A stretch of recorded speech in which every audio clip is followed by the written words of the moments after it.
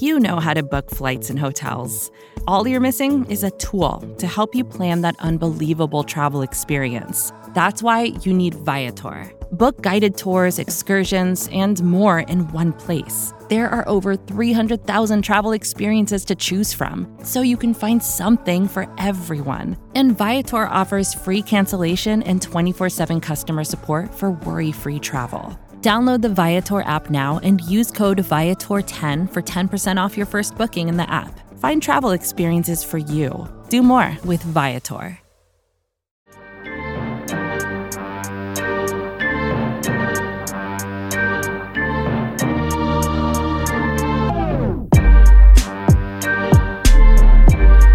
Welcome back, folks, here on Big Blue Views audio lineup. I am Joe DeLeon, joined by Nick Filato and Chris Plum. And today we are going to be discussing the Giants' recent loss, 4-7 on the season. They fall to the Miami Dolphins 20-9. The reaction show was probably as you would expect, and today is going to have a very similar tone as we're finding out that Jake Fromm might be starting next game. We're going to talk about a little bit about that, some of the various takeaways that we really could put together after watching that pretty sloppy performance on different levels, mostly offensively. But the one thing that we were discussing before we got rolling here, and I think is a really good point to talk about, is some of the decision making from Joe Judge in this game. And I don't think that we're really at the point where we were with Pat Shurmur after 2 years, where I remember when Chris and I were doing the pod, we were like, just get rid of Pat Shurmur, like around this same time, and they ended up firing him. I don't know if I'm really there yet, but this past game was very questionable for some of the decision making by Joe Judge. Some of the timeouts, decisions to punt when maybe they would have been interesting for them to gamble a little bit. They only have 4 wins in the season. You'd maybe think that they would try to take a chance like that. But I feel like we're all on the same page here that Joe Judge probably had one of his worst games in terms of decision making. Yeah, I would have to agree with you on that one. And this is one where I think I'm in the same boat as you, Joe. I'm not like, oh, get rid of him, like sign it off, like he's gone. But I am questioning almost every game. I evaluate these games and I'm like, what does Joe Judge do exactly well? And I'm struggling to find an answer to that, because the team, I want to believe like, okay, fundamentals, they're going to be well prepared. It doesn't seem like they are. They still commit some questionable penalties, at least throughout the season they have. And I look at the scenario in the second half where Mike Glennon took a sack and it was 2nd and 23. And this is a second half timeout that Joe Judge ends up burning, which those are really valuable in close games. When you're backed up in your own end, you call a timeout there because your team is unprepared and they don't know exactly what's going on a 2nd and 23 situation. And then the following play, they take another sack. And then there's actually a delay of game penalty on the next play to put them in a 3rd and 33. It's like, what about that scenario is advantageous for the New York Giants offense to win football games? And this is Joe Judge. This isn't a one-off thing. He calls a lot of questionable timeouts a lot of the time, dude. Throughout this season, we've talked about it on this podcast. There were many times where Joe Judge we've critiqued and criticized his timeout calling. And then there's also the uber conservative nature of Joe Judge, where it's a 4th and 2, it's midway through the third quarter, and you punt the football when you're in Miami's territory. And he punted the football in Miami's territory twice. And I understand, man, and this is where there could be a debate, I think. Look, you have Mike Glennon as your quarterback. Your offense is abysmal, but he's made these decisions with Daniel Jones as his quarterback. There's not a lot of faith in the offense, and I get that, but there does become a point where I feel like you have to be a little bit more aggressive, and it all depends on the context of the game. And Joe Judge is all about field position, which is another reason why I thought it was really wild that he called that timeout, 2nd and 23, backed up on your own end. Why would you burn a second half timeout in that situation? Yeah, I'm right there with you. The first timeout the Giants had to burn because the quarter, I think it was the first quarter, was running down. That one I understand. They thought they would be able to run out the clock, but the game clock was just a little bit ahead of the play clock. Whatever. That's screwed up, but it's not the kind of egregious screw ups that we're used to seeing. That's kind of just your run of the mill screw up. But that sequence with the timeout, sack, delay a game, sack in the third quarter. That was bad. And also the 4th and 2. Okay, I get it. The defense is playing really well, and you have no confidence in your offense to pick up 2 yards when you need to. But the Giants consistently are cautious and conservative until they get desperate. And that makes it kind of easy for opposing teams. Like, how often did we see the Giants look like they're going to go for it, try to draw the defense off sides, and then not go for it? Yeah, either take the delay game to give Riley Dixon a little bit more room to work with, or call the timeout and punt. Whatever. Yeah, the defense kind of knows what they're going to get from the Giants offense. And a lot of it does fall on Joe Judge's shoulders. I don't think everything we see on the field was his fault, but a lot of it is his responsibility. He is the head coach. This is what he signed up for. He's not an offensive coordinator anymore. And he really does need to start game planning and coaching to win games. I'm not going to invoke Herm Edwards here, but coaching and playing to not lose games is not going to win you very many games, which is what we have seen, where basically the Giants play to not lose and then hope the other team loses the game themselves. And the other thing I just want to throw in there, I don't mean to cut you off, Nick, but you're good, man. You said earlier, Nick, that it's hard to really figure out what value Joe Judge is really bringing to the table. And the one strength of this team that we've been clearly talking about for the past 2 years under his regime, it's been the defense. And that's all Patrick Graham's doing. That's nothing that Joe Judge necessarily is doing. He's not the one calling the defensive plays. He's not the one putting together the game plan defensively. And he's not the one who's leading to these really good defensive plays and strong defensive performances. So that's where I'm really starting to get hung up on, is the one thing that's going well for this team is not a direct result of something that he's doing. Yes, and he is the head football coach. So I think if we're going to be fair, we should give him some credit because he is the one who brought in Patrick Graham. And I think that's a fair thing to do. But at the same time, you got to look at everything holistically. And the state of the 2021 New York Giants and the 2020 New York Giants hasn't been great under his reign. It has not been good. And a lot of it, man, I mean, I think you can point towards the coaching staff, and Jason Garrett's included in this. Look back at Washington, you look back at Atlanta, I think the Giants might win those football games if it wasn't for the coaching. And that's a huge indictment, man. That's 2 games. That could be a playoff berth right there. And you're still having just similar mistakes that we saw against Miami. And I understand there are excuses, man. The offensive line is crap. Dave Gettleman has not assembled the best roster offensively. Daniel Jones, I think there's huge question marks if he's the guy. And he had Mike Glennon as his quarterback. But everybody has excuses in the NFL. You have to overcome your excuses. And Joe Judge isn't doing that right now. And there has to be serious questions about his long standing here with New York if the Giants are going to bring an out-of-house general manager into the building, which they very well might. Dave Gettleman is not going to be here. And that just kind of begs the question, is it going to be Kevin Abrams or is it going to be somebody out of house? And will that out-of-house general manager want Joe Judge to be his head coach? And if he doesn't, then I think you have to go with the general manager and try to just blow the whole thing up because it's not working right now, which is not something I wanted. You don't want to just keep recycling through head coaches. Nobody wants that, but you can't force a John Idzik, Rex Ryan situation and expect to win. Yeah, the Giants are all about consistency, but what are they trying to be consistent in? What kind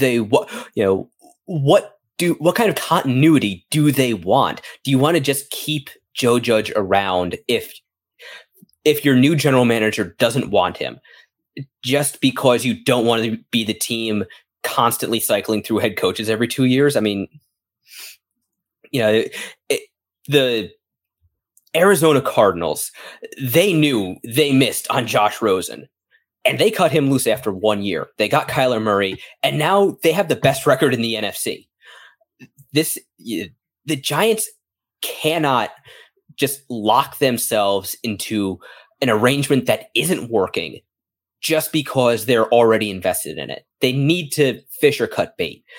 And I do think Judge, his future should come down to whatever the new general manager thinks. Now, of course, that does assume there is a new general manager, but I would be absolutely stunned if Dave Gettleman is here next year. Stunned and very, very disappointed.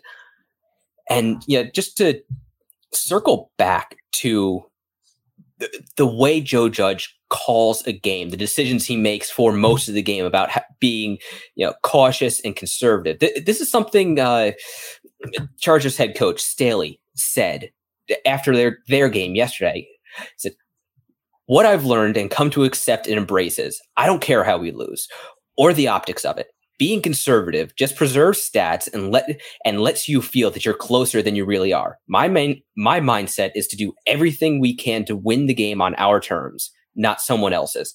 And if it doesn't happen, I'm good with that." Could we imagine a New York Giants head coach saying that? When you need mealtime inspiration, it's worth shopping Kroger, where you'll find over 30,000 mouth-watering choices that excite your inner foodie. And no matter what tasty choice you make, you'll enjoy our everyday low prices, plus extra ways to save, like digital coupons worth over $600 each week. You can also save up to $1 off per gallon at the pump with fuel points. More savings and more inspiring flavors make shopping Kroger worth it every time. Kroger, fresh for everyone. Fuel restrictions apply. That would be awesome, man, to have a coach that is, hey, look, I'm going to play my style of football. We're going to be aggressive and we're going to go out there and win football games. And that's what we're going to do. We're not going to allow the other team or hope the other team loses the football game so we can squeak out a victory. Like, that's a cowardly way to coach. And I don't like saying that, really, man. And I'm not trying to be shock value or anything like that, but you have to go and seize the moment, man. You have to seize the day. That's what you have to do in order to win a lot of these football games, because your opponents are always very well prepared generally, right? That's their full-time job as well. And if you just go out there and you're tentative with your play calling and you try to just coach to not make mistakes, man, it's difficult. And again, all this is contextual though too. Like, the football team the Giants have leads to a more conservative approach, which is, Dave Gettleman's fault as well. That's why it's a collective just blame right now. But Joe Judge is not helping the issue either. And that's where I believe he's at fault.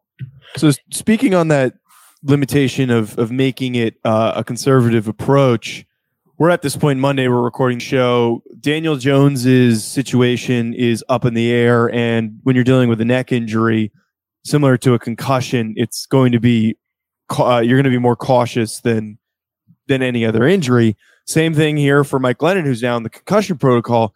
We're at this point where, and I didn't even know this until they panned to him on the sideline, but Jake Fromm is now apparently the guy that probably could be starting or could possibly be starting against the Chargers. So I would like to just kind of talk a little bit about this because we saw a lot of issues with Mike Glennon as a starting quarterback. And we talked about the serious limitations that he provided when he had to step in and the mistakes that he made, the missed throws, especially the interception he threw that really made absolutely no sense in his general decision making.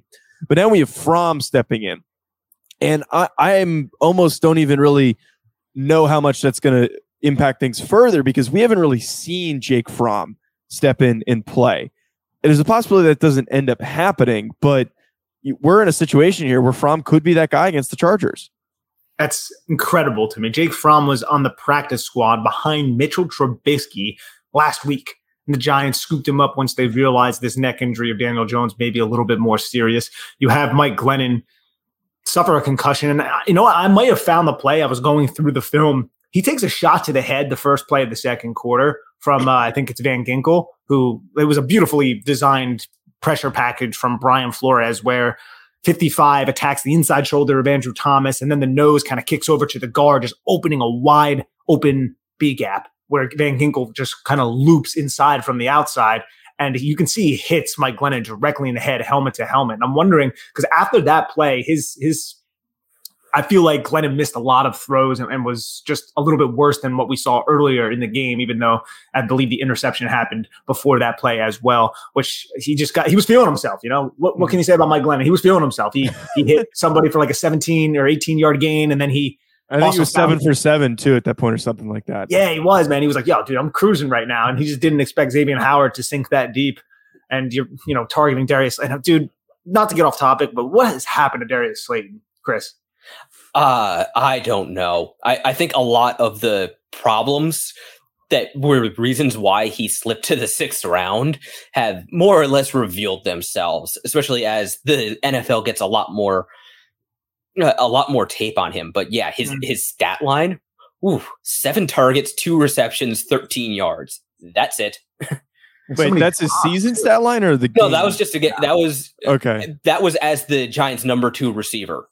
I'm just making sure that wasn't the whole season. I don't think that's far off from his whole season. I think it's right. Something that his best play was basically what was that? A wide receiver screen? Yeah, the wide receiver screen, but nothing really happened. And then he dropped like 2 passes. One of them wasn't really his fault. The other one, it came out a little bit early because Glennon was getting nailed, but it was a 3rd and 10 that would have converted, and he just can't hold on to it. And that's what you expect NFL wide receivers to do, kind of overcome less than ideal situations. And Darius Slayton, man, I'm sorry to say this, he's proving to be not a reliable wide receiver right now. And I'm looking at John Ross, and I'm looking at even Pharoh Cooper, and I'm like, dude, these guys are producing more than Darius Slayton. Like, what the heck has happened to this kid? Yeah, I think maybe he just took a lot of people by surprise his rookie year, and that might have just been a mirage. Just a volume of targets. People were not expecting the Giants to attack deep, and they did a lot of deep attacks that year. Daniel Jones and Darius Slayton's rookie year, because the Giants were playing from behind so much. And I think that just took a lot of defenses by surprise. And now they know Darius Slayton is not a natural separator. They know the Giants' ball placement on deep throws. First off, they're not going to attack deep all that often.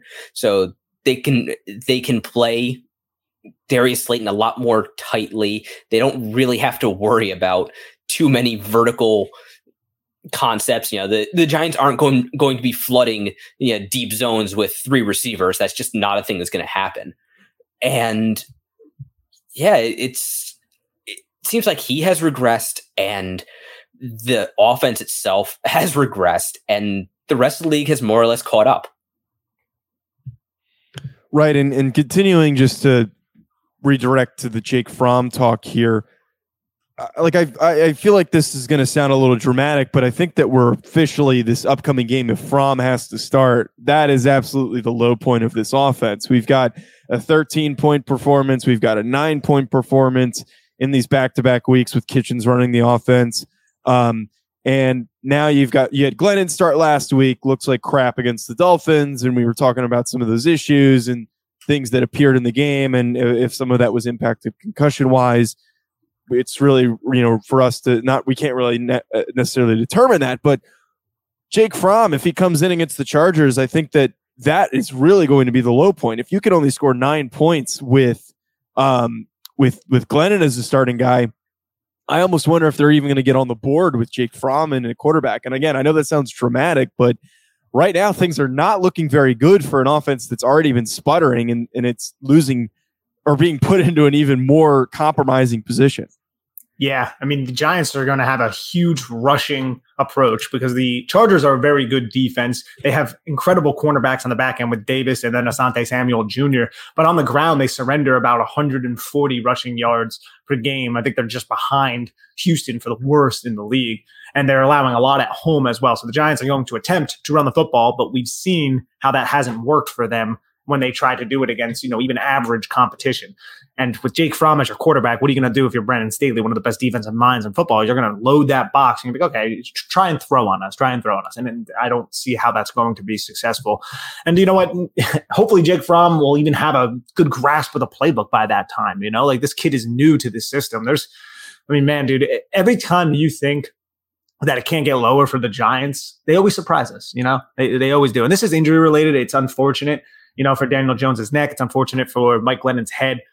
But Jake Fromm starting on the road against a Chargers team that is, vying for playoff position in a tight AFC, that could be dangerous. Yeah, and also you've got the Chargers offense to worry about. Now, I know this was supposed to be a review of the Eagles game or the Dolphins game, but I think we all kind of saw that, and Yeah, it was bad. I'm not sure how much really evaluation and digging into the tape we can do to add nuance to the fact that it was bad. The Giants' offense was bad. They were beat up. They looked inept. The defense did their best, but the Dolphins are kind of rolling. Tua was dealing, and it's really tough to win games with just your defense in the modern NFL. So looking ahead a little bit, the Chargers offense is right now one of the best in the NFL. I mean, Justin Herbert is, all the Giants fans back in 2018 who were chanting "suck for the duck" when it looked like he was going to come out rather than going back to stay in school for the chance to play with his little brother. Those fans were right. Yeah, it really doesn't help that I just think back to that if we were so close to one early declaration away from basically probably having Justin Herbert if that was a possibility. But that's completely off the table now. He's